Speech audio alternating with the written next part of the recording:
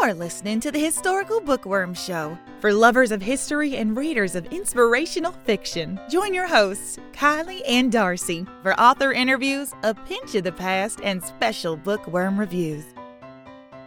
Hi, this is Kylie Woodley. And Darcy Fournier. Jennifer Lamont Leo joins us today for a chat about Hollywood, Christians in film, and her latest release, Wrap Your Troubles in Dreams. For today's Pinch of the Past, we're looking at a children's temperance society in the 1800s, the Band of Hope. Apparently, some things never change. And today's bookworm review is His Delightful Lady Delia by Grace Hitchcock. With a passion for all things historical, Jennifer Lamont Leo captures readers' hearts through stories set in times gone by. Her first novel, You're the Cream in My Coffee, won an ACFW Carol Award in the debut novel category. Wrap Your Troubles in Dreams is her fifth novel. Jennifer also hosts a podcast called A Sparkling Vintage Life, which celebrates the grace and charm of an earlier era. She lives on a mountain in northern Idaho, where she shares her home with her husband, 2 cats, and abundant wildlife. Jennifer Lamont Leo, welcome to the Historical Bookworm Show. Thank you for having me. I'm delighted to be here. So I was first introduced to your work when Angela Bell, one of our reviewers, reviewed Moondrop Miracle last year. You write stories that are mostly set in the 20s and 30s. They're urban life. You also have a lumberjack and ladies novella that's part of a set with Barber. So what draws you particularly to historical fiction? I don't really know, except that since early childhood, I've been drawn to stories about the olden days, whether it was stories from my parents' or my grandparents' childhoods, or one of my favorite series was Little House on the Prairie. And I just loved imagining life long ago. And I'm a very sentimental person, and so I hang on to things like photographs or old jewelry, and I love when there's stories behind these objects. And if there's not a story, I'm likely to make one up. I think fiction can convey history in a way that's maybe more palatable to some people than reading a history textbook or a nonfiction book. You kind of get absorbed in a story, and the next thing you know, you've learned something about history. And so I'm tempted to say I was born in the wrong era, but we know God doesn't make mistakes. So I'm exactly where I should be. But for some reason, I've just always been drawn to generations and stories that have gone before us. Yes. I can definitely relate to that. I loved just sitting when my grandpa would come over to our house when I was a little girl and just hearing his stories. And I also felt a little odd in my generation. I like to watch classical movies and listen to old music that no one my age knows about.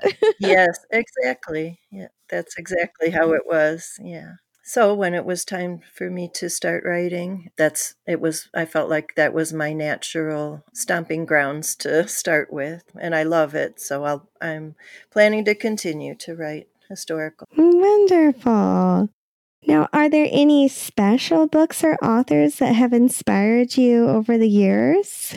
It would be very hard to name one, but I'm drawn to mid-20th century authors, early 20th century. I don't know why I love that time period so much, but for example, Grace Livingston Hill. I love reading her books, which of course they weren't historical at the time she wrote them in the 30s or the 20s. They were contemporary and in her time, but I love reading them both for the stories and for the period details she gives. So she'd be one of my major influences. I also love Daphne du Maurier, who wrote Rebecca, and a British author named E.M. Delafield. She's not a household name today, but she wrote a very, very clever series called The Diary of a Provincial Lady. Have you ever heard of that? I have not. It just drew me in and made me laugh, and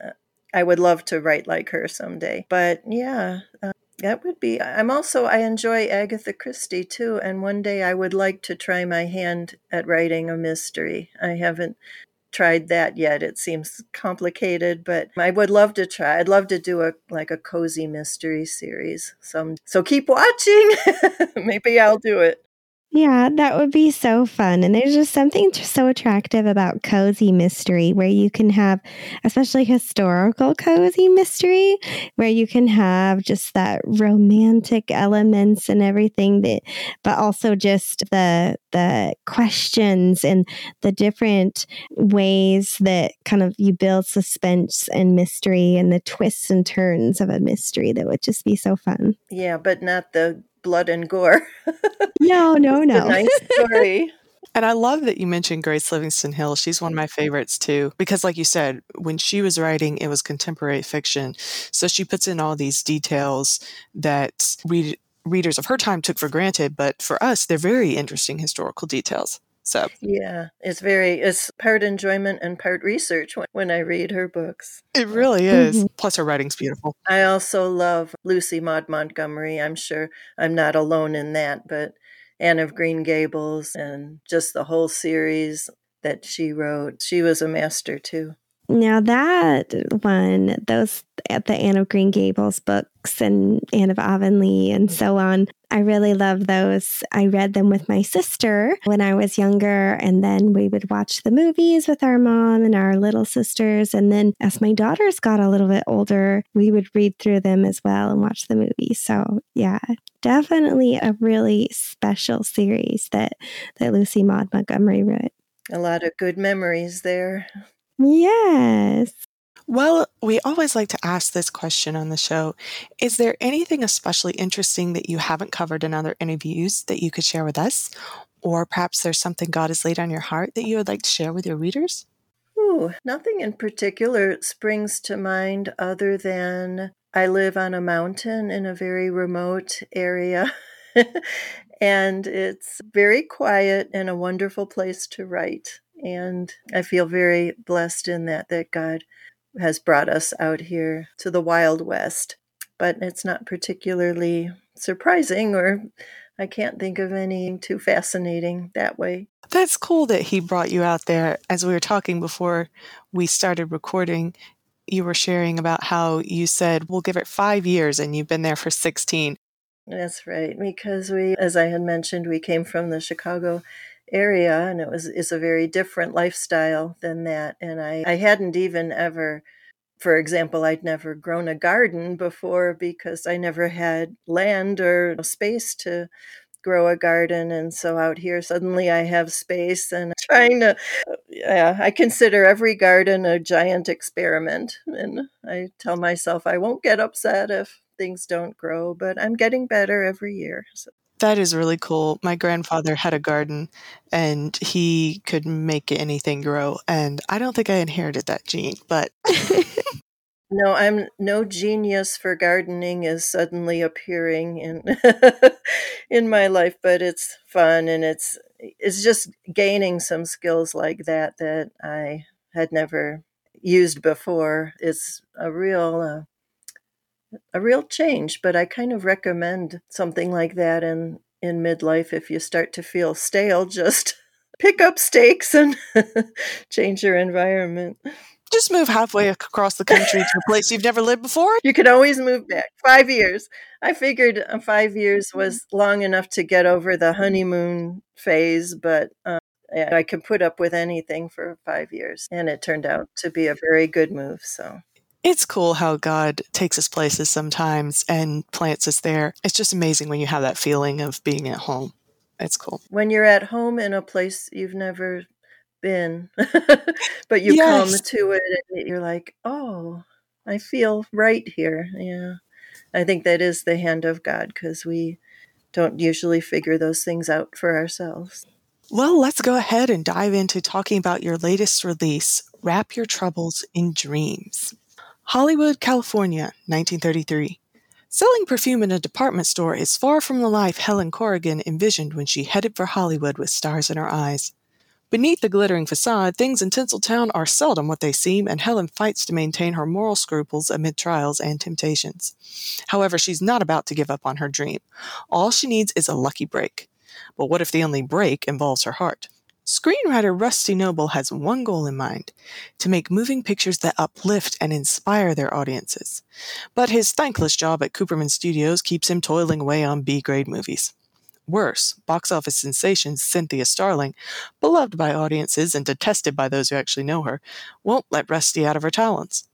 The idea of breaking away and starting fresh with his own studio seems like a sketchy pipe dream at best, a career-ending fiasco at worst. But when a new starlet enters his orbit, a starlet with the same vision for creating uplifting movies that he has, things start looking up.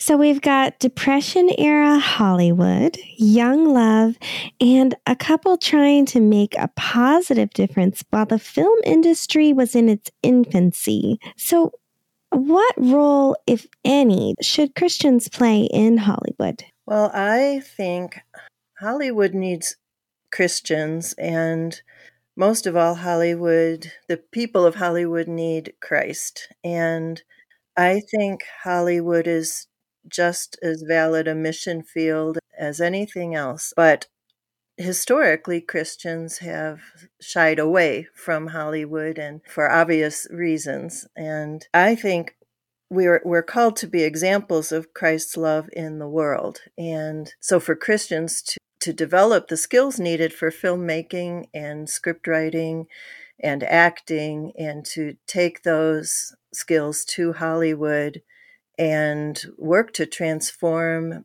the industry from the inside would be just a wonderful thing if that would happen. And that's what my characters are. They both love the Lord, but they also feel called to the motion picture industry, which, as you said, was still quite young in those days, but still rife with depravity. And like any art form, film can be used. It's just a tool. It's a neutral tool that can be used for good or for evil. And other new technologies, for example, radio. When radio was in its infancies, Christians were among the very first to make use of it. I was surprised in my research to find that some of the very, very earliest radio programs were on-air preachers who saw the potential for this new technology. And very early on in Hollywood, and we're talking, it was even before it was technically Hollywood when the movie studios were back east. We're talking 1915, 1920. Some Christians did see the potential of film and were very excited about using film to reach people. But by the time of my books in, say, 1920s, 1930s, Hollywood had already gotten its reputation of being just a wild place. And instead of doubling down to have a stake for Christ in the film industry, it's almost like many Christians just turn their backs and we want nothing to do with movies at all. And I just found that interesting. And I sort of forgot your initial question, but that's why I think Christians should be in Hollywood. Even today, I think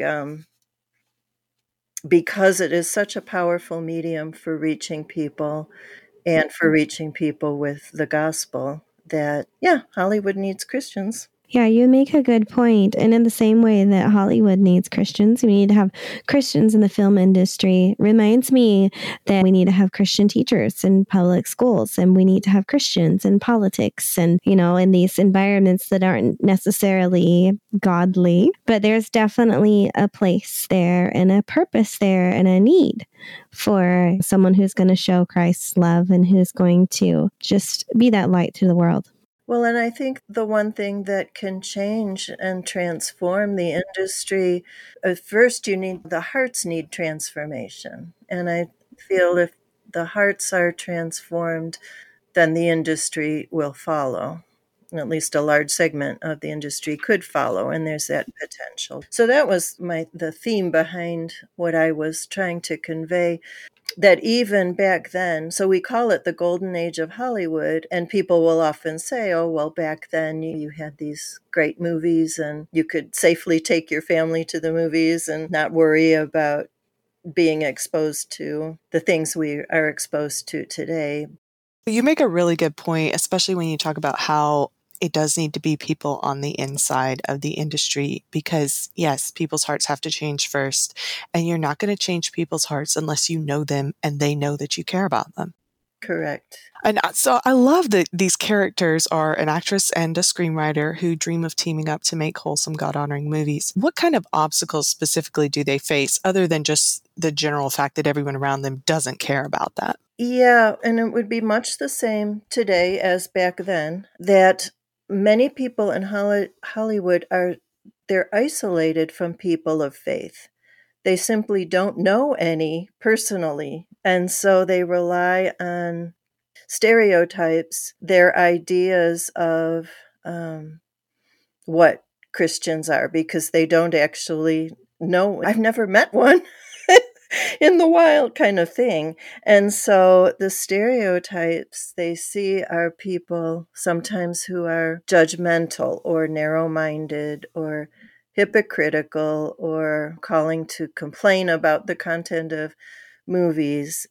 And they tend then to portray Christians in this way.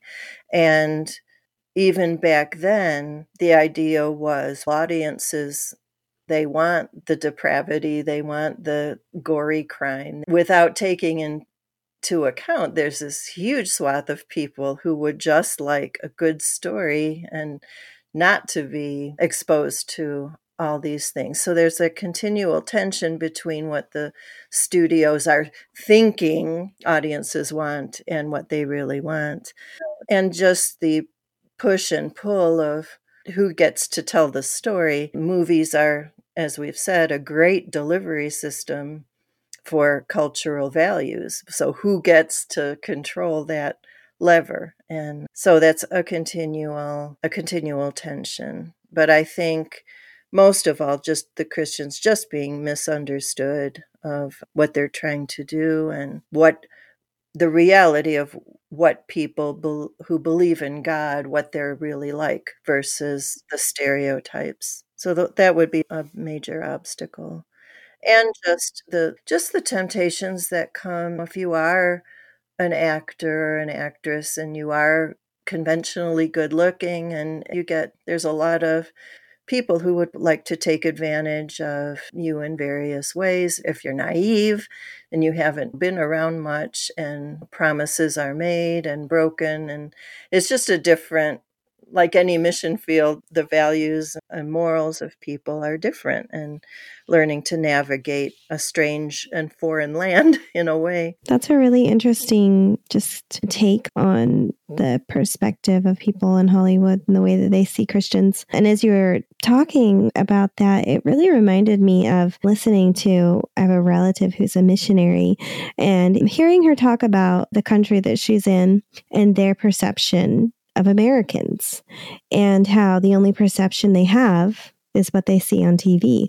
And so there's this misconception that takes place. And I was just reminded of that as you're talking about someone in Hollywood not really personally knowing a Christian and Christians the way that we're supposed to be, loving and non-judgmental and helpful and whatnot. So that's a really interesting, what you said is really interesting. I hadn't thought about that.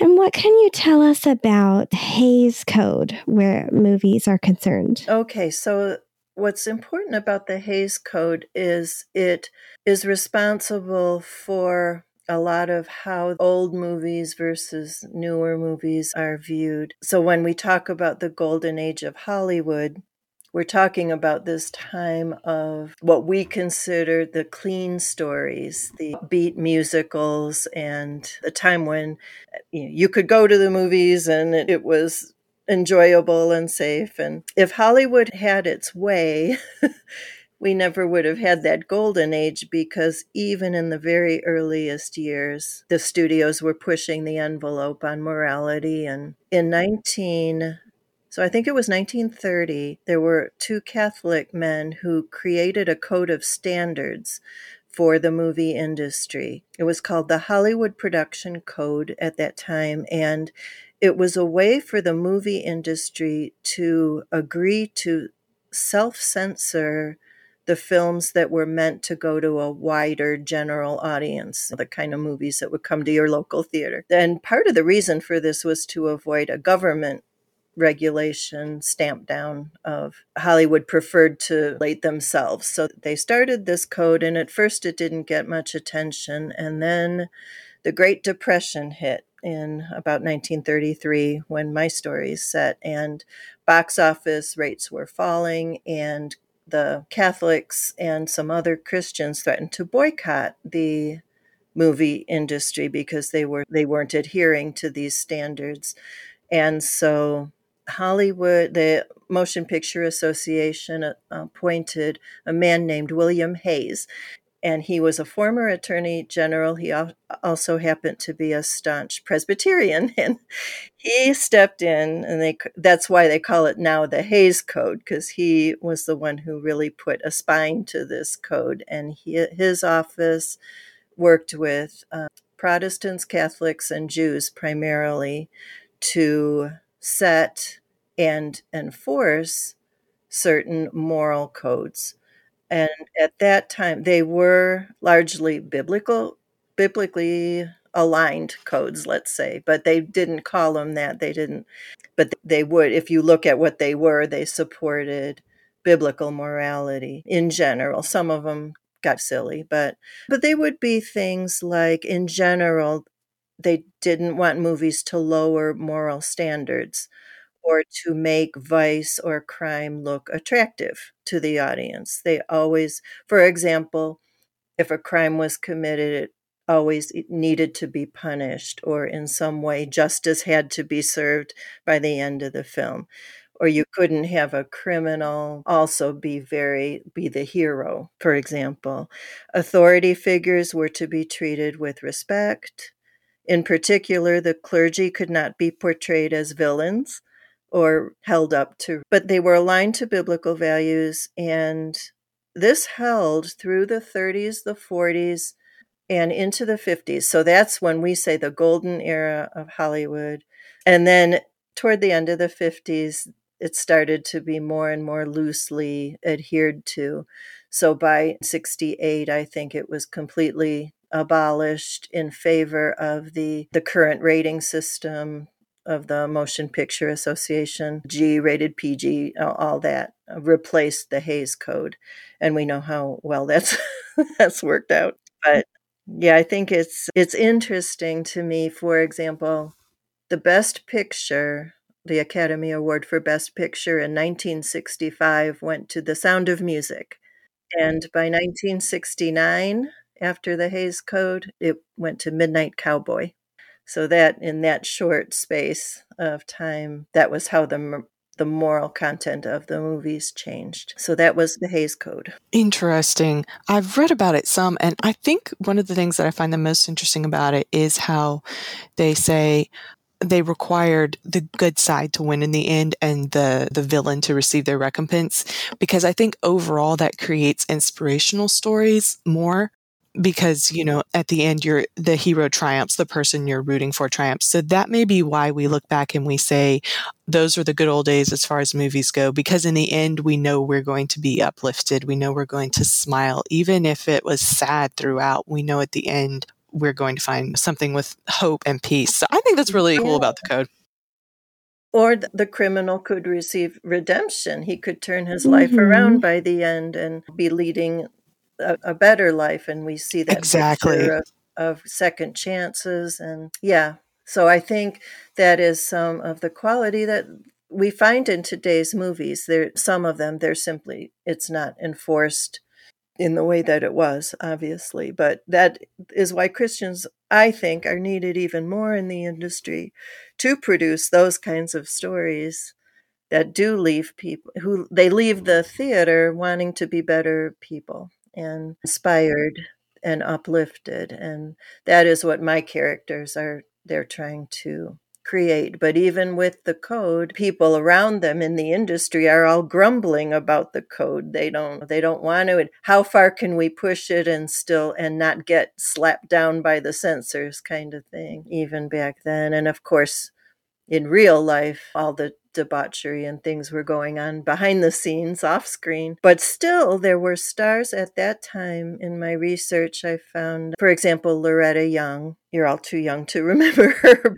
I've watched her. She's a beautiful actress. But she was a woman of faith. And Jimmy Stewart, the star of It's a Wonderful Life and many other movies, he was a strong Christian. And there were several others who even back then they were hold prayer meetings with studio personnel and just doing their best. They were very selective about roles they took. We do have some examples of people trying to live that way, but of course the tide is constantly pushing against. But those were the kinds of people I wanted to have my characters emulate.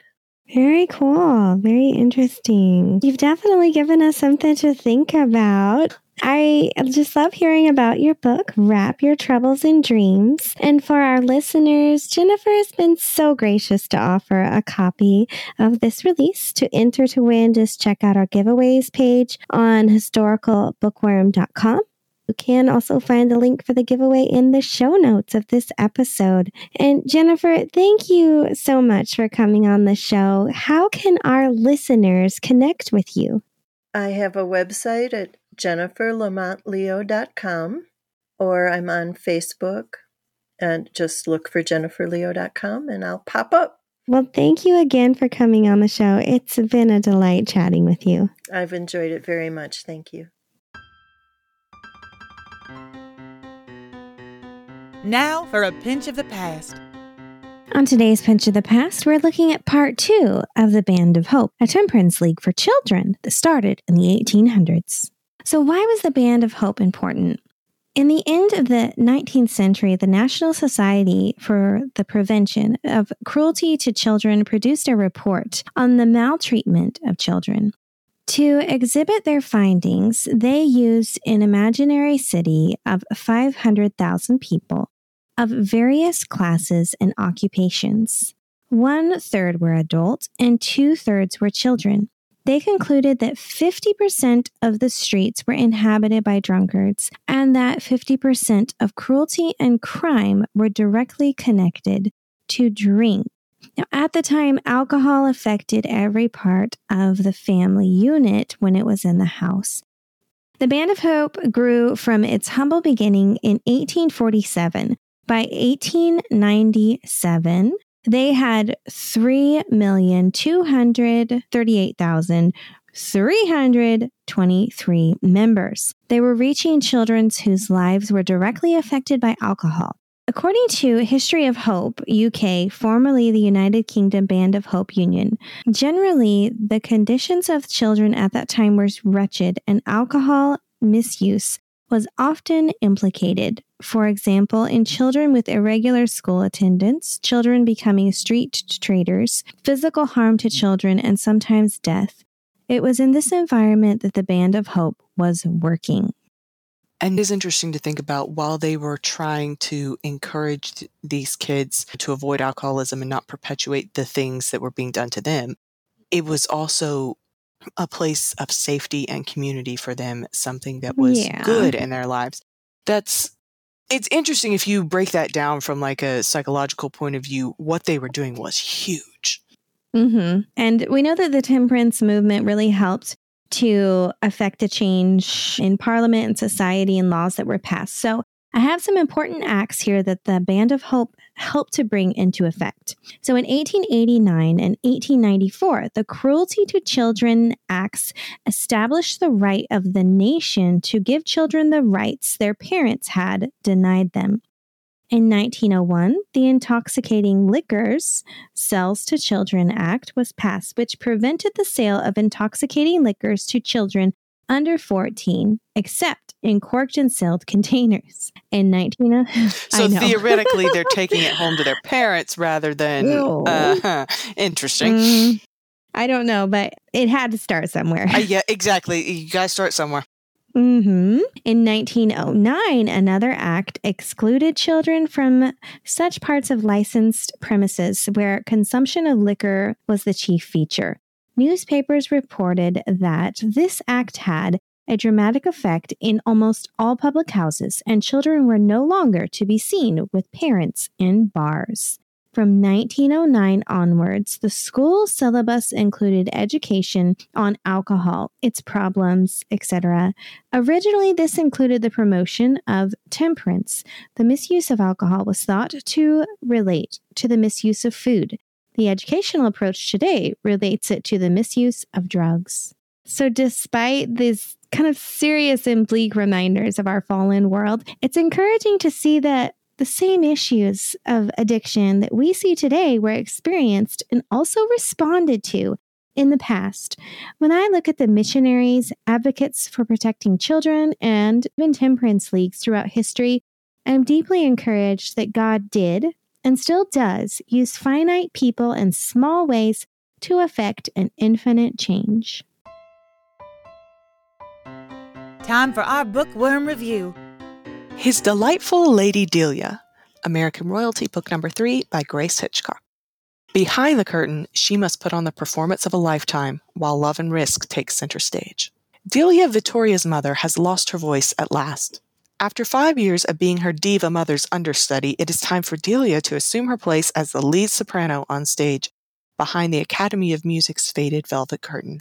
And she is all that stands between the Academy and its greatest threat, the nouveau riche's lavish new Metropolitan Opera House. Kit Quincy never misses opening night, but when his sister begs him to help get her husband out of an Italian opera star's arms, Kit accidentally confronts the younger Lady Vittoria instead. When he meets the stunning young diva again, he attempts to make amends, but then finds himself pulled into a society matron's plot to win the great opera war. To draw attention to Delia Vittoria as the Academy's new soprano star, Kit is convinced to act as both Delia's patron and the enigmatic phantom who once haunted the Academy years ago. But when a second phantom appears, more than Delia's rising career is threatened. Today's Bookworm Review is brought to you by Christy Kay of the Historical Bookworm Review team. As a rising opera star, Delia is determined to steer clear of her mother's philandering ways and try her best not to have her questionable heritage stain her future. When accusations are thrown her way due to a misunderstanding, the man in error, Kit Quincy, upends her life to make things right. Opera stages, this story takes the reader to opera stages and beyond, through proper society etiquette and the bending of rules, and into the precarious realm of love with all of its complications. The story and its endearing characters kept me reading well into the night and woke me first thing in the morning to finish this delightful read over coffee. A fitting end to a beloved series, His Delightful Lady Delia by Grace Hitchcock is a must-read. You've been listening to the Historical Bookworm Show, where history meets fiction. For more information, find us at historicalbookworm.com.